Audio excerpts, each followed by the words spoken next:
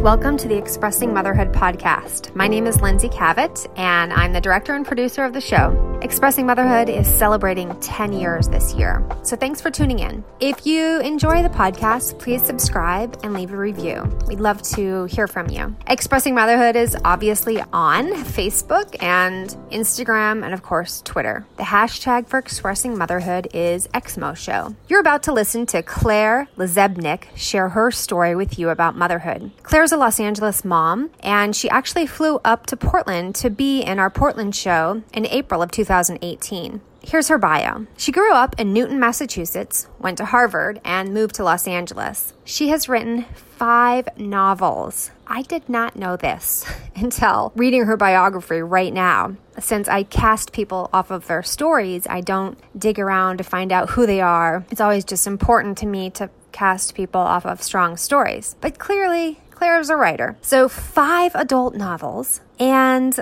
she's also published 4 YA novels with HarperCollins. She co-wrote Overcoming Autism, Finding the Answers. She also co-wrote Strategies and Hope That Can Transform a Child's Life, and Growing Up on the Spectrum, a guide to life, love, and learning for young adults with autism and Asperger's. Amazing. Her co-author is the brilliant Dr. Lynn Kern-Kogel, and she is the clinical director of the Kogel Autism Center at the University of California in Santa Barbara. She lives in the Pacific Palisades with her husband, Rob, who writes for The Simpsons. And she has 4 kids, Max, Johnny, Annie, and Will, and too many pets to keep track of. Holy cow, Claire is accomplished. Okay, Claire's website is clairelazebnik.com, and you can read more about her there or buy one of her books off of Amazon. It was a really big treat to have Claire fly up. I had never met her, so I felt a little nervous, hoping that she would enjoy the experience. And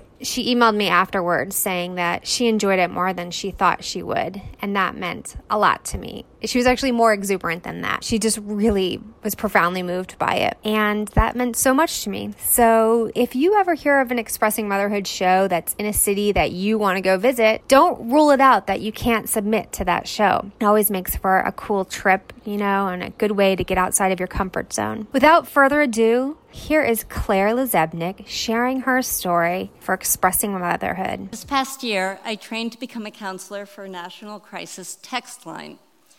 After the last presidential election, I felt like I needed to do some kind of community service.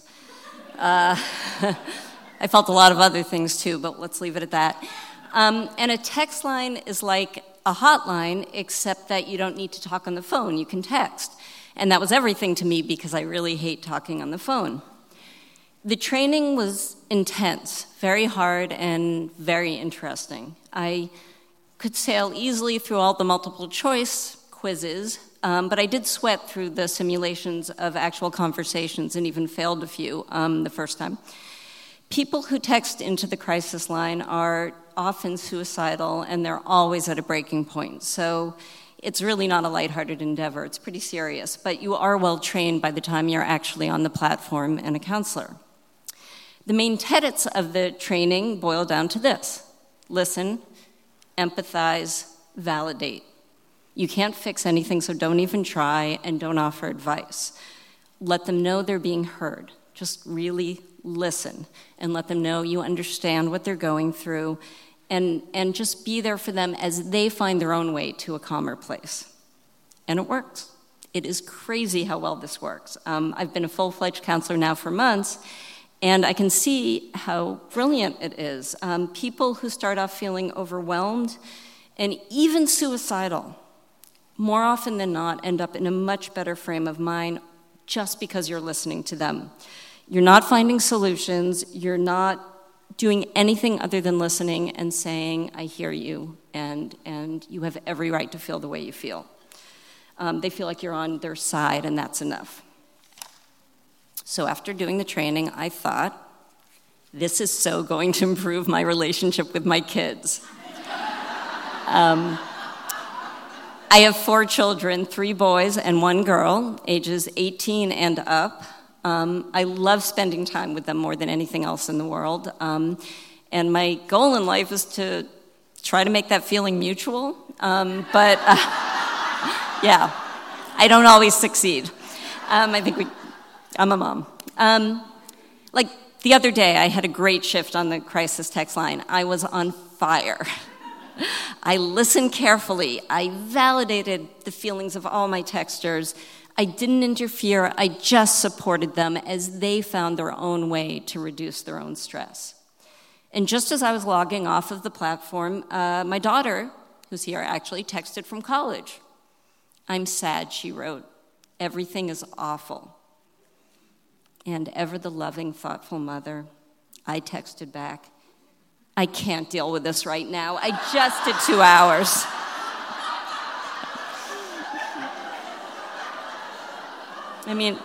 I just did 2 hours on the text line and I need a break. I can't. Yeah. So that wasn't my finest parenting, but it also wasn't my worst. This is worse. This is worse. And even this isn't the worst, but anyway. The other day, my teenage son came home from high school, and he was bummed. His teacher had bawled him out for playing a computer game in class on his laptop. My son had tried to explain that he was brainstorming ideas for a project with his friends, and that playing the game was actually helping him focus while they talked. And I'm sure you're shocked to hear that the teacher was a little skeptical about that. But my son insisted it was true. And he came home feeling both very anxious and very misunderstood. And I had done my training, so I was brilliant. I used all my great crisis text line techniques. I listened carefully. I validated his feelings. I didn't interfere, just let him find his own way to a calmer place. Oh, please, I didn't do any of that. I'm a mom. I didn't do any of that. No, what I actually did was jump in the second he finished talking. I told him that he shouldn't have been playing a game in the first place in class. He knew better than that. And of course the teacher was going to be upset about that. What was he thinking?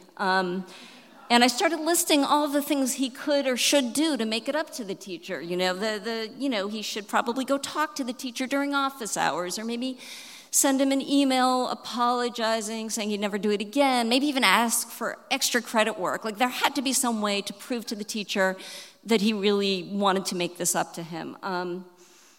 So I talked, and as I was talking, my son's face grew tighter and tighter. You could actually see his features just sort of closing up shop. When I finally stopped talking, he muttered, "It's fine. It's fine. I shouldn't have told you about it. It's fine." And he walked away. And as soon as he did, I realized that I hadn't used a single one of the techniques I had trained so hard to acquire and had used so many times on the platform. I felt really shitty about it, and I wanted a do-over. So I followed him, and I tried to start the conversation again because, yeah. This time I was going to do it right. I even had the phrases in my head, I knew how I was going to do it. But he was done talking to me. He said he just wanted to be left alone, and he walked away again. I stood there wondering why I had messed up so badly when I knew better. I had spent months training to be good at this, and I had messed up. But the thing is, when strangers text into the crisis text line, I can just listen to them and just validate their feelings and let them talk. But when it's my own kids, I want to solve every problem for them. I don't want there to be problems in their lives. That's not what they want, and it's not what they need. My kids are smart. They can figure out their own solutions. And what they really want is what everyone wants, what everyone on the text line comes to us for, which is someone who will listen and be sympathetic and not rush to interfere. But even knowing better with my own kids, I can't resist diving in and interfering. On the plus side, I'm pretty sure I would be such a great mother to total strangers.